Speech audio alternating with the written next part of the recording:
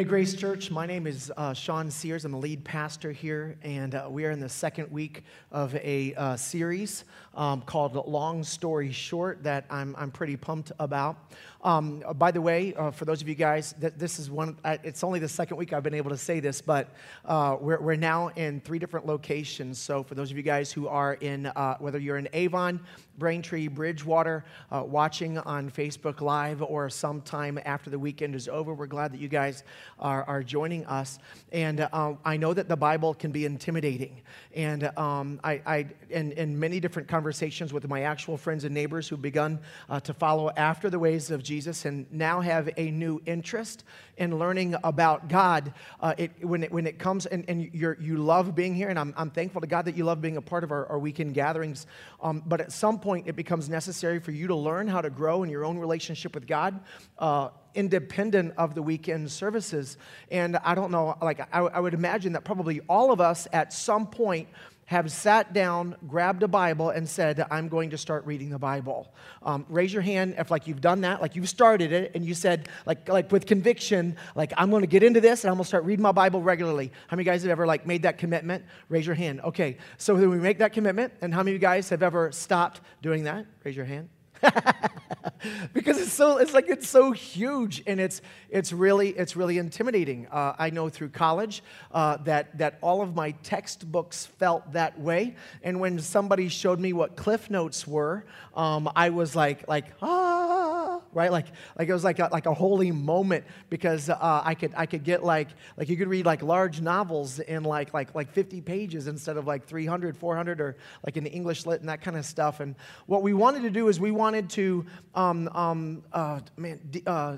the word I'm looking for? Not deconstruct, but eliminate the barrier of intimidation that we have when it comes to the Bible, because essentially the Bible covers the story of mankind, and it kind of leaves off with a to be continued, and that to be continued is what we're living in now. In fact, there's this huge gap between the Pauline epistles and the last book of the Bible, Revelation. So we find ourselves right now in history living in that gap between the letters that Paul wrote the churches throughout Romans and everything that happens in the book of Revelation. We're living in that gap period. And when you look at the overarching story of the Bible, it covers all of humanity in essentially 5 different acts. So anytime you pick up the Bible, you're going to find yourself in one of these 5 acts, and it'll be covering most of the times, pick up the Bible anywhere you want, open up to the wherever your thumb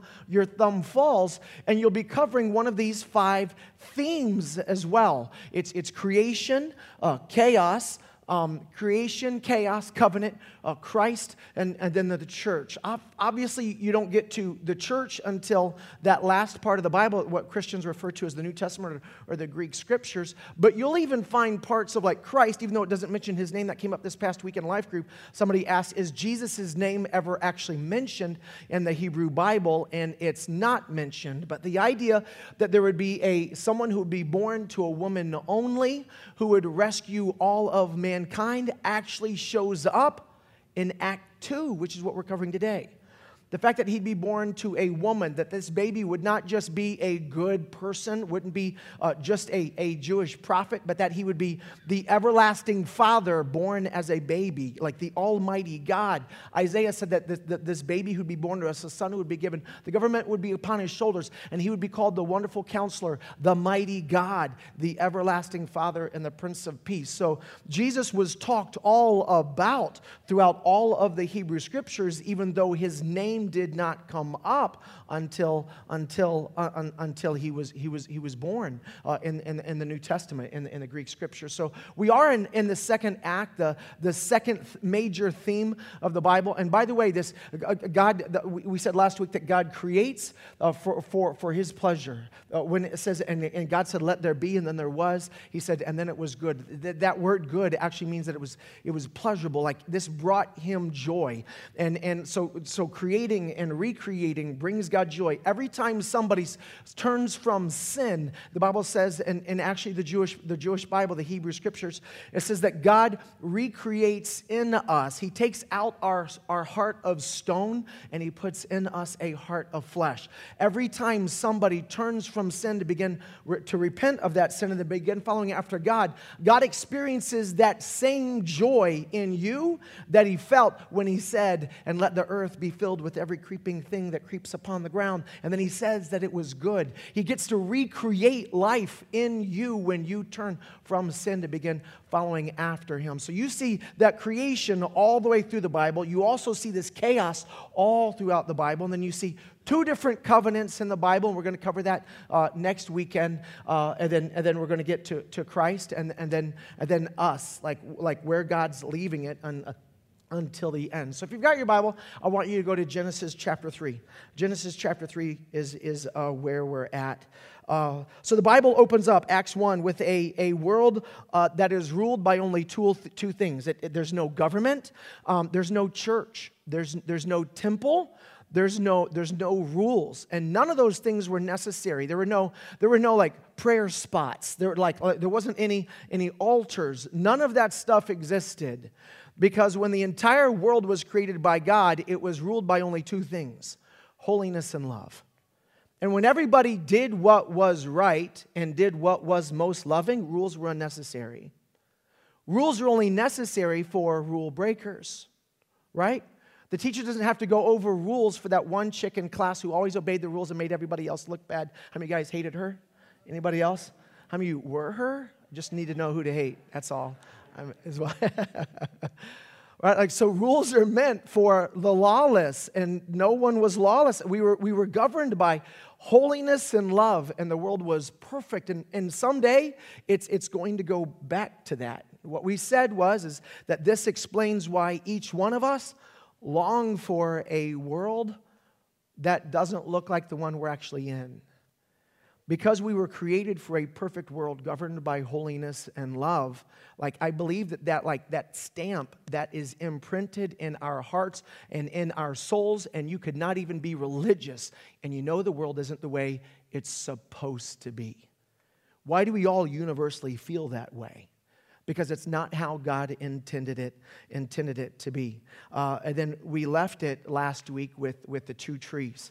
There were two trees that God put in the middle of the garden. In chapter 2, it talks about it, I believe, in verses 8 and 9, and then goes into more detail. I think it's in verse 15. But there were two trees that God puts in the middle of the garden. The first tree is called the tree of life, and that this tree represented God is the source of everything that is good in the world. And as long as Adam and Eve were eating off of that tree, it represented the recognition in their own hearts that God is everything I need, that God is the one who determines right from wrong. God knows what is best for me. All of the good things in my world come from God. And the other tree we said, now the tree is known as the tree of the knowledge of good and the evil, but essentially it's the tree of I will choose for myself what is right and wrong. I'll choose for myself. And the reason why God created that tree was simply to give them an option. If He had not have created that tree, then they would have been stuck in a relationship that they might not have wanted. By giving them a way out, it gave them a way to demonstrate that God is who they wanted. In the same way, you would never want somebody to date you who was forced to date you, unless it's been a long time since you've been on a date, right? God didn't want us to be in a relationship with Him because we had no other choice either. You wouldn't want somebody to be in a relationship. You wouldn't want somebody to be forced to love you. And there's no way in the world God would settle for a cheaper version of love than what any of us would settle for either, right? So He creates that tree. We kind of left it with these two options. And every single day, we talked about this in life groups this past week, but every single day we wake up and we get to choose which tree we're going to eat from that day. Do I choose to eat from the tree of life that says, God knows what is best for my life? Everything that I have is at His disposal because everything I have came from His generosity. Or will I eat from the tree today that says, I'm going to do it my way and I will decide what is best for me? Every day, we get those same two choices. Every day we're eating from one of those two trees. And today opens up with one of the weirdest, I think this is the weirdest few verses in the entire Bible. And if you have any questions about this, don't ask me. Because I don't know. It's weird. Like, I don't even know what to do with the beginning of chapter 3. I'm a rational, intelligent. Don't all of us think that we're rational, intelligent? I bet you irrational morons still think they're rational, intelligent adults. Right? Like, nobody ever goes, I'm an irrational moron. So, like, we all think we're intelligent people. I'm like you. I think I'm an intelligent person. So when I read chapter 3, I don't know what to do with this. All right, here we are, Genesis chapter 3, where this is like the weirdest few verses in the entire Bible. The serpent, and I know what a serpent is, right? What's a serpent? A serpent's a snake, right? Or like, at least that's my version of a serpent. Maybe there were different kinds of serpents. I'm saying I don't know what to do with this. Genesis chapter 3, verse 1, the serpent was the shrewdest of all the wild animals the Lord God had made. How could they tell? How could they tell it was the shrewdest? Like, what was the evidence that it was the shrewdest of all the creatures that God had made? Like I said, if that's one of your questions, don't ask me. It was the shrewdest of all he had made. One day, the serpent, asked the woman, what? That's where it gets weird. The serpent talked to the woman. And the woman doesn't go, hey, you're talking.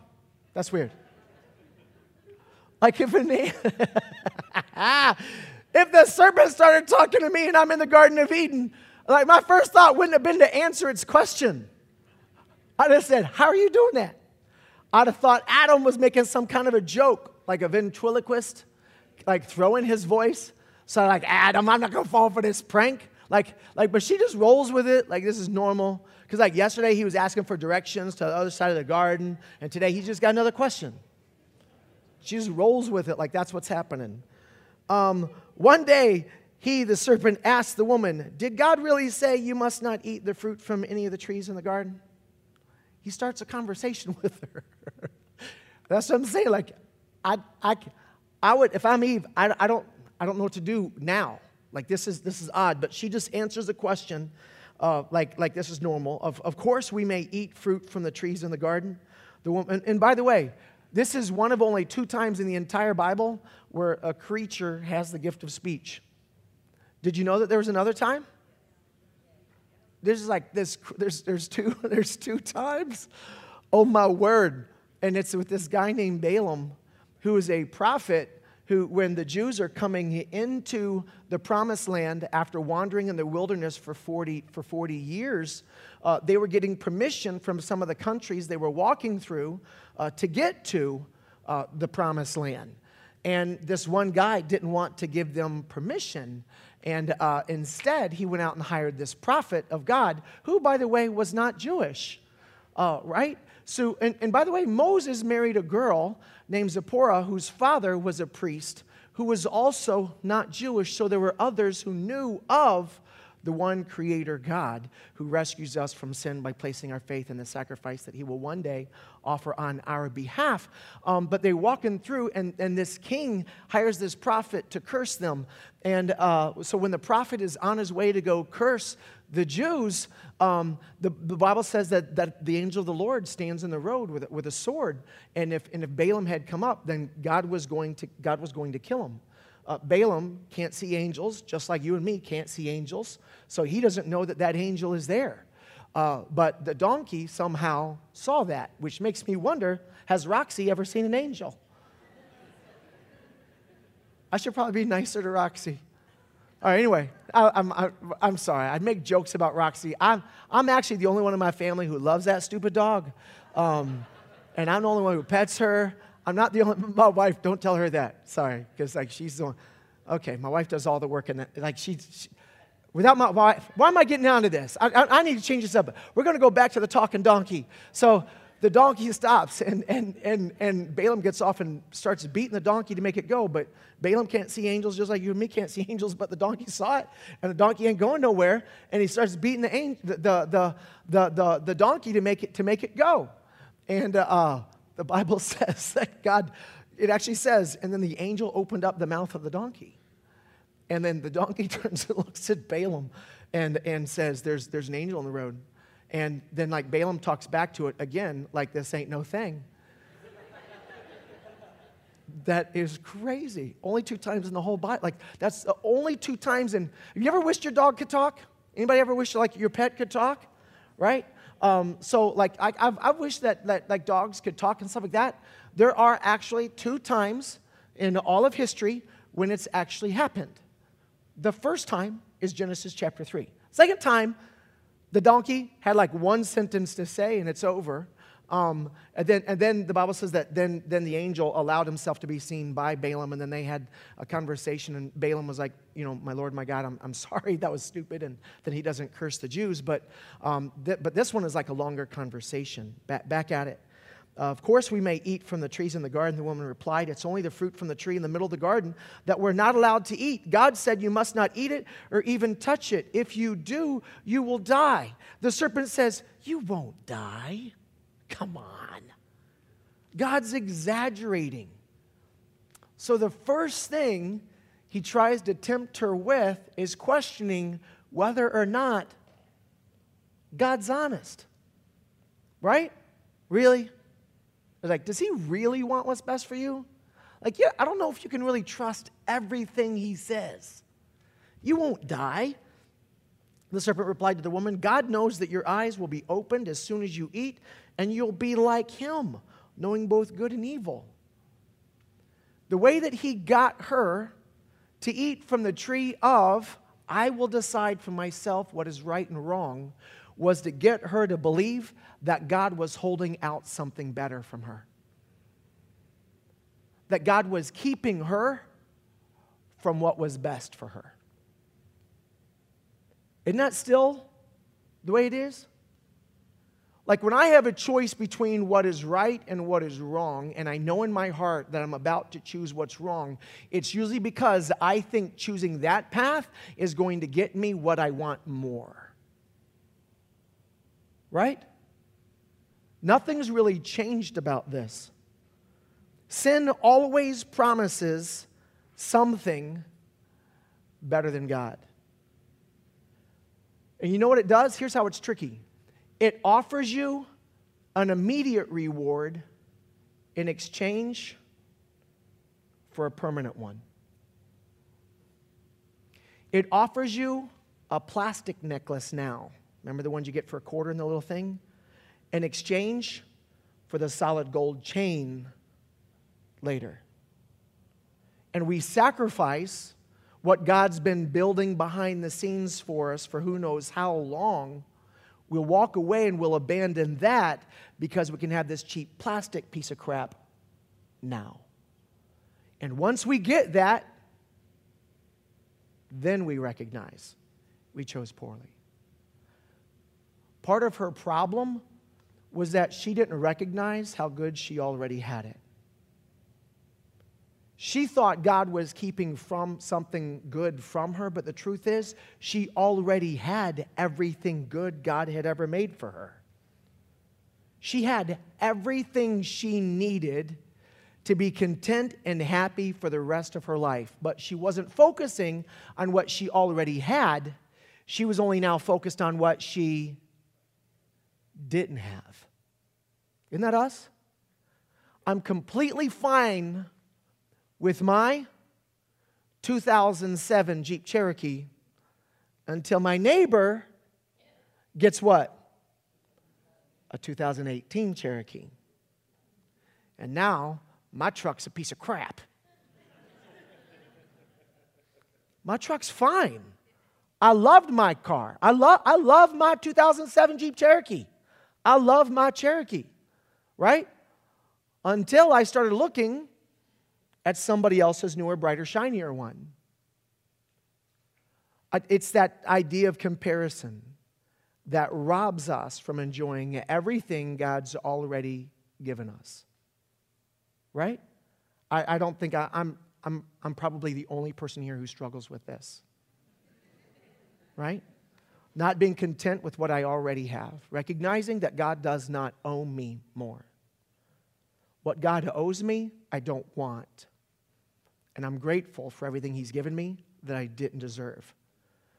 And the root source of most of my frustration and unhappiness is when I act as though he owes me more. And I'm not content with what I already have. I want more. Verse 6 and 7, so here's what happens. Verse 6, the woman was convinced. She saw that the tree was beautiful and its fruit looked delicious, and she wanted the wisdom it would give her. So like she's just going through like this little rationalization. So she took some of the fruit and she ate it. Then she gave some to her husband who was there with her. He was there with her. Why in the world did he not stop her? Caution her or anything? It's almost like he wanted to see what would happen to her first. What a jerk, right? I'm glad husbands aren't like that at all anymore. Completely selfless. Completely selfless. And he ate it too. Verse 7, at that moment their eyes were opened and they suddenly felt shame at their nakedness. So they sewed fig leaves together to cover themselves. Instantly, they went from a world that was ruled by holiness and love sorry, I had a speech impediment when I was a kid and I would get my R's and W's mixed up. I would say railroad instead of railroad. Ruled by a world, sorry, that was messing me up. They went from a world that was ruled, a world that was ruled by holiness and love, to a world that was now ruled by fear and shame. And this happened instantly. And immediately, their eyes were open. And they felt something God never intended for the human race. Shame. They never felt it. And I'll point out that neither of them felt it until both of them had eaten that. Isn't that odd? It was like Adam takes it, and then their eyes were immediately opened, and they felt shame. The nakedness that had once represented unashamed intimacy now represented exposure. How many times have we done that? How many times have we known the difference between right and wrong? The question for Adam and Eve was not that they didn't know it was wrong. And truthfully, for me, that's not my issue. I am not confused on the difference between right and wrong. I most often know what is wrong, and I eat it anyway. I'm looking for that short-term, quickie plastic bracelet.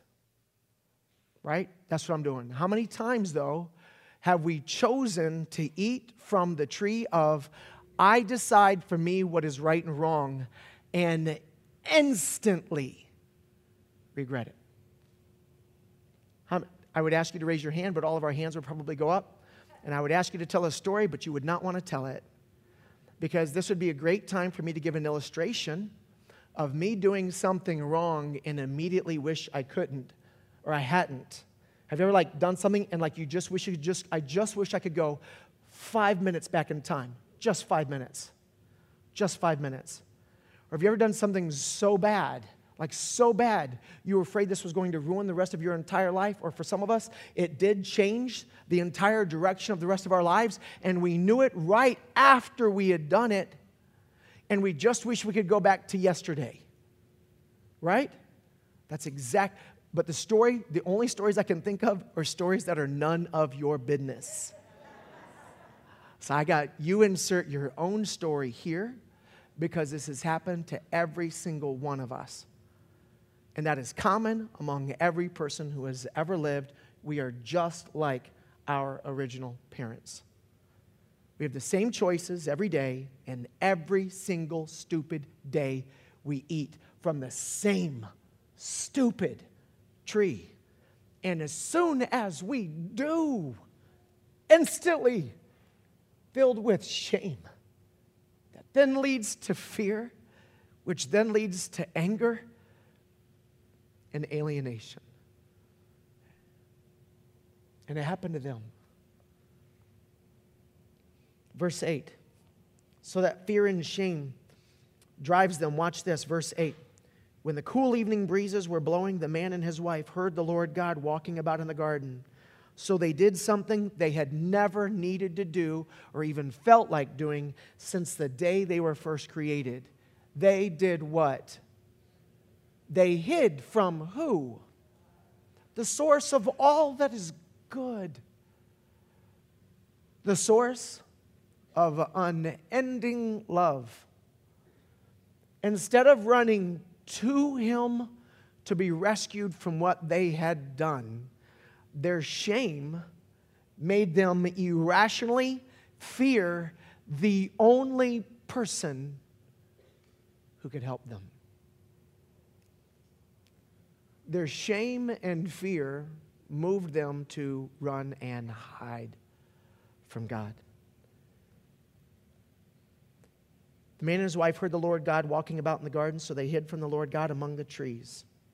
Then the Lord called to the man, "Where are you?" As if the trees that God put there He couldn't see behind. Right?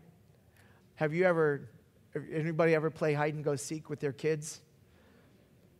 And then like the kids, I saw a meme this past week where the dogs just got like one head under the bed.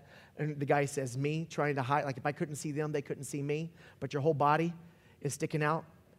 Okay, my dad tells a story of how we had played hide and go seek for like an hour, which is a very patient dad because an hour is a really long time for hide and seek. I think the longest I've ever played hide and seek in my life is 15 minutes, and that's a long time to play hide and seek, right? So we've been playing hide and seek forever, and I ran out of all the spots. And my mom was watching this, and my dad was like, 8, 9, and and I'm like, I can't think of any. I don't remember this at all. I've just heard them tell this story a million times. And in a sheer moment of terror, he goes 10, and he starts to turn around, and I just go like this. And my dad turns around and goes, "Where's Sean? Where's?" And I'm like, "Where's Sean? Is he over here?" I'm like, no. I'm like, answer. I'm a moron. Okay, sorry. I'm the irrational moron in the room, apparently. And I have been since I was a small child. That is essentially what Adam does. He sinned. He feels shame. And now he's afraid. And he runs from the only person who can fix him. And when he just hides behind a tree. And then God goes, "Adam, where are you, bud?" Did God know where he was at? Yeah or no? Yes or no? Absolutely. God knew what was up. He says, where are you? Verse 10 is where we're at right now. Verse 10. Verse 10 says, I heard you walking in the garden, so I hid. I was afraid because I was naked. Remember that nakedness. It was just the way God had created them. None of this stuff on top. There was nothing between. They didn't need clothing for shelter or for the elements because it was a perfect world created for them to procreate and recreate order out of chaos. God gave them 2 instructions. Fill the world with other many versions of you, other images of me, and bring order out of chaos. I want you to get to make things out of the entire world like I just made the world over the past week. I want you guys to be able to do that. That was the only instructions. That they had. He runs and hides. Who told you that you were naked? Nothing between them and God. Nothing between them and others. And this nakedness was a picture again of intimacy, closeness. Nothing between us. And now that they had sinned, what had once represented nothing between me and anybody else, now brought fear of being exposed. And that was the problem. The problem is that now you see what you are as a bad thing. And truthfully, to this day, we don't like being transparent and open with other people. You know why? For the same reasons. We're afraid of being hurt. Just like he was. He felt shame for who he was. That shame made him afraid of being rejected. So he avoided it altogether by just pushing God away. I'm just going to keep my distance. That was why this was a problem. So God says, who told you, verse 11, who told you you were naked? The Lord God asked. Have you eaten from the tree whose fruit I told you not to eat? He gives Adam a chance to own up to what he did. Did you do what I told you not to do? It's like my dog, not my dog, I think the better example would be one of my children got cookie crumbs around their mouth. He said, did you eat that cookie? No, sir. They look at you like little doe eyes and they got crumbs all the way around their lips. Did you eat that cookie? I know they ate the cookie. I'm giving them the, yes, sir, I did. I'm sorry, right? That's a whole, then they get a whole different response than, no, sir. No, I promise you, I did not eat that cookie. No, sir, I did not eat that cookie. He gives them the same chance. Did you eat from the tree I told you not to eat? Here's his moment to step into it, to own what he had done. And here's what he does. The man replied, it was a woman you gave me, who gave me the fruit, and I ate it. It wasn't even my idea. You said she was for me. And she said that was, it was the woman, wait a minute, and you're the one who gave me that woman.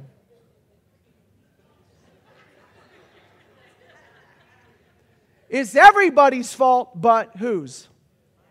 Mine. And are we not still doing the exact same thing? Why are you in debt? It ain't because of you, is it?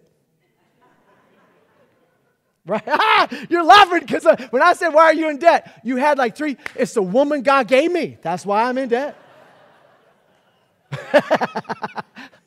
Right?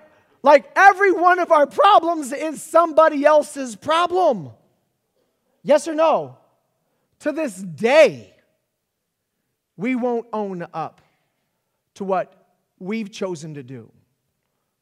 No one put that fruit in Adam's mouth. He willingly chose, I decide for myself what is right and wrong. I will not do it God's way. No one forced you to rebel against God.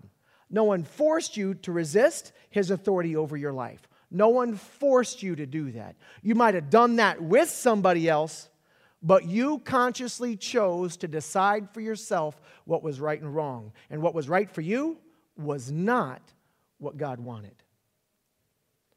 Same thing he did. Verse 13. Then the Lord God asked the woman, what have you done? Check. What did you do? Now she's got the opportunity to step up and to do what Adam wouldn't do. Own up to her mistake. And here's what she does. The serpent tricked me. I was tricked. That's why I ate it. This exact same, first of all, I love this. The response that God has isn't like some distant Greek god sitting on Mount Olympus who then grabs another lightning bolt off of a stack of lightning bolts and hurls it down onto mankind and destroys them. What I love is that in the very opening two scenes of the Bible, when mankind rebels against the authority of God, the image of God that we have is of a loving father who is seeking relentlessly his lost kids in the woods. Just like any good father would. And the reason why I think that's important to note is because some of you do not know the God of the Bible. Your image of God is as a giant God of wrath who hates you for every horrible thing you've ever done. And you may have done some horrible things, but none of those horrible things have ever made him stop loving you. He's only chased you down harder, calling out to the tree you're hiding behind. Where are you? Why are you hiding from the only person who can fix this. Why is it that when I sin, I feel so much shame that I am now afraid to go back to God and ask for forgiveness? Because I know I don't deserve it. I almost feel like I deserve to be punished. And sometimes when I sin, I intentionally don't make things right with God because I feel I deserve more. That's really a dysfunctional way of thinking about it. But that's sometimes how I feel. I have a distorted view of God. Because God knew that from that one choice that Adam and Eve chose, to destroy the world ruled by holiness and love, He knew every murder that would ever come from that. He knew every rape that would ever happen because of that. He knew cancer would come from this. He knew that death, disease, war, poverty, and famine would come from this. And from the people who caused all of this crap. It's all their fault. And He shows them compassion and love when they didn't deserve it. And if God would show them compassion, you have nothing to be afraid of in Him either. Back at it. Then the Lord God said to the serpent,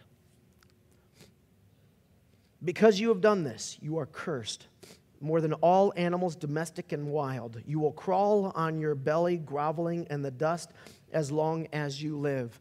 So apparently, the serpent at one point did not slither. And now it does. "And I will cause," verse 15, "hostility between you and the woman, and between your offspring and," this is the only place in the entire Bible where it says this, "her offspring."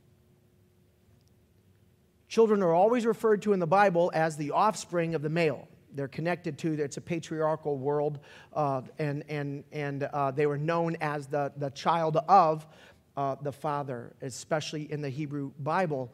You were always, and then Abraham begat, and then this guy begat, and then this guy begat, and then this guy begat.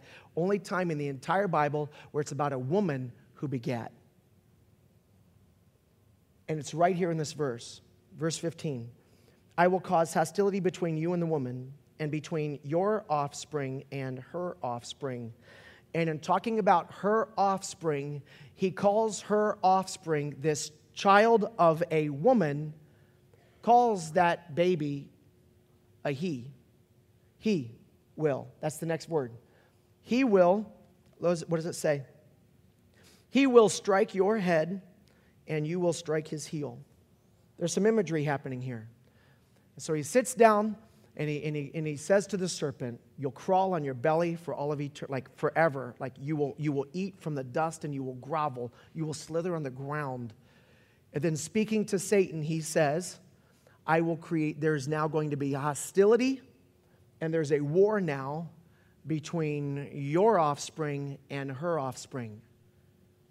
And he, that offspring of her, will crush your head, symbol of your authority, your rule, and you will crush his heel, the symbol of his flesh, his body.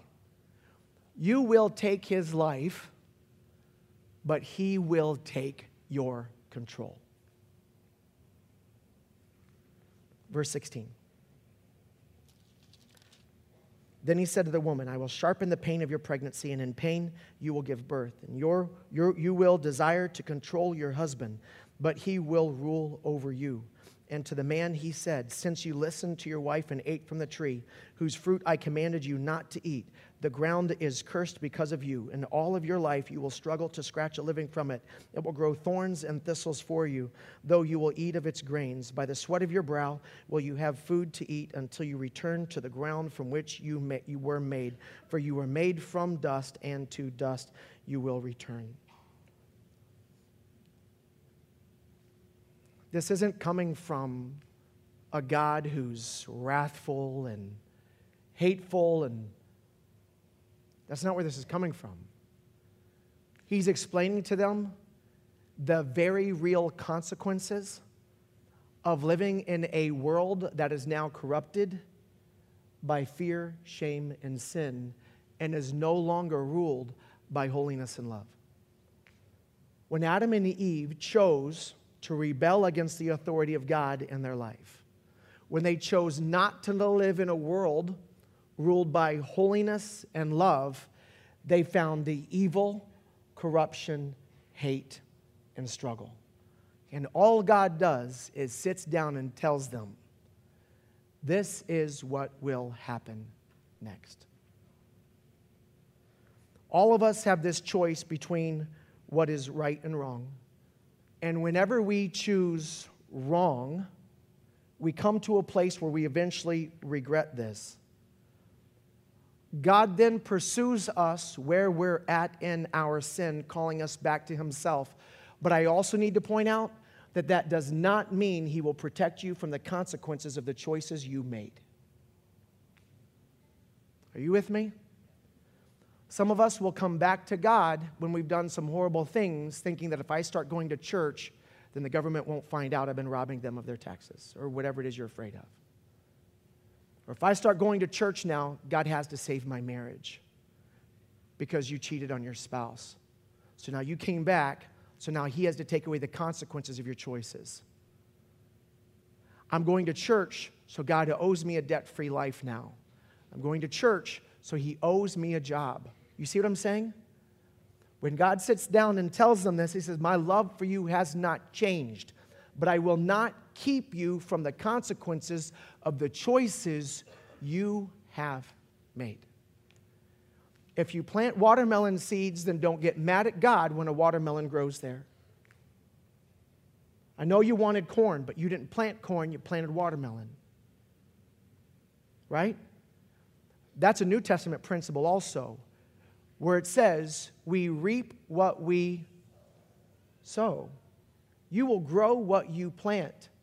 He says, so if you've been planting seeds of the flesh, then don't be surprised when you reap corruption. Jesus said this. But if you plant seeds of the Spirit, you will reap life, gifts from the Spirit. Let's wrap this bad boy up. Verse 20. Then the man, Adam, named his wife Eve because she would be the mother of all who live. And the Lord God made clothing from animal skins for Adam and his wife. And I love this because Act 2 ends with one last thing. God killing two animals.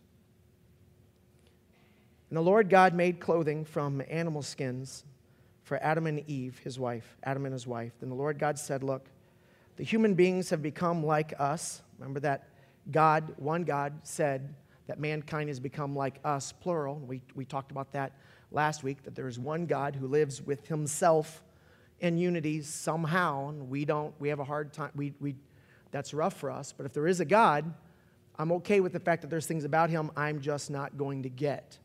Even when he puts it in black and white, even when I can read it in English. In the same way that even if I could speak Roxy to my dog Roxy, I'm never going to be able to get Roxy to understand how the internet works. Even if I was able to say it in my dog's language, because he just ain't she. I just changed my dog's gender. She's not going to be able to understand that because of the differences in our intelligence. So there are things about God that we're not going to get. This is, again, one of those things. The human beings have become like us, knowing both good, and now they know evil. What if they reach out and take from the tree of life and eat it? Then they'll live forever. The problem that God wasn't trying to destroy anything for us. He said, but they would live forever. In what condition? In a fearful, full of shame, hate, and anger condition. I don't want them stuck, broken. I'm not going to allow them to do that. I love them too much to let them get stuck this way. So the Lord God banished them from the Garden of Eden, and he sent Adam to cultivate the ground from which he had been made. After sending them out, the Lord God stationed mighty cherubim. You can read the rest of that if you want. And this act of grace, God covering up their sin for them, was the first of how many times he continues to cover up our mistakes, to forgive us for them. How many times in your life? 1,000? A million? Like, how many times has God extended grace to me when I deserve to be condemned and judged? And how many times have I gone to God to be forgiven and He's forgiven me? Way more than 100. Honestly, for me, way more than 1,000. Probably, not probably. Talk to somebody who knows me. We're like, I might be getting into seven figures here. Honestly. And then how many times for how many times for you plus me? And then everybody who's ever lived, who's repented of their sin and turned back to God. And it all started with that one time when they deserved to be crushed for everything that they had done. But instead of giving them what they deserved, He gave them mercy instead. And what I'm saying is that if you've been hiding behind the tree in your life because of fear and shame, you're hiding from the wrong person. You're hiding from the only person who can put this back together again. The only one who can forgive you for the stupid thing that you feel fear and shame over. And rather than running from Him, if you would turn to Him, you would find that He extends to you the exact same thing. Compassion and correction, but compassion. God Himself provides a covering that's better than ours, but the cost is high. Death of something that was innocent. The sin needed to be paid for. And if not by the guilty, then it would have to be paid for by the innocent. But a person's made in the image of God. Their value is here. And whatever animal He killed to make them coverings is not made in the image of God and was a temporary covering. So the rest of the Scriptures is the story of how man offers temporary payment for their debt before God, looking for, waiting on the offspring of the woman to make it permanent. Mankind steps out of a world ruled by holiness and love into a world of fear, shame, death, and complete chaos. Mankind now fights and struggles to survive while waiting on this offspring of the woman who will crush the head of evil and undo what they had done. And religious or not, we all sense that something is wrong on this planet.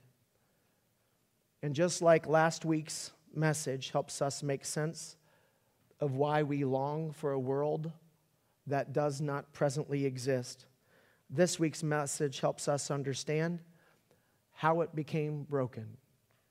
And it shows us God as the rescuer and points to Jesus as the Redeemer, as the one who takes our place.